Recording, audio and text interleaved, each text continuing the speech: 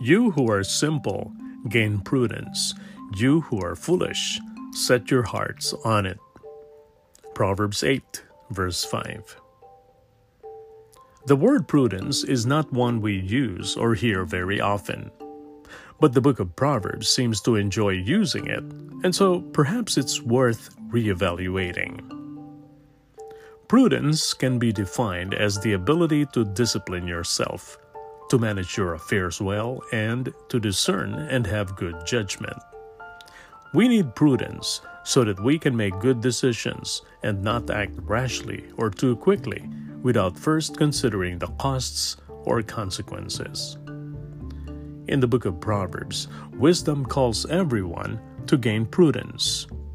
We should act with discernment, thinking carefully, even if our intentions are good. For example, it can be good to give money for important causes, but we should first pray and discern how and where to give it, so that we can be sure our gifts are distributed well. Jesus encouraged his disciples to have prudence.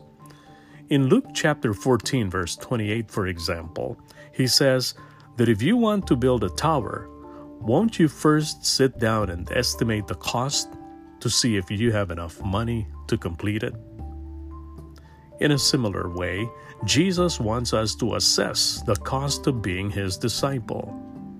We need to consider his words and discern his ways so that we can confidently follow his example and set our hearts on him. How might Jesus be calling you to seek prudence today? Let's pray.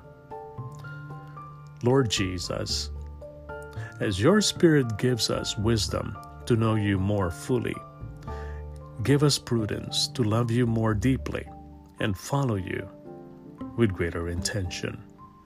And in your name we pray. Amen.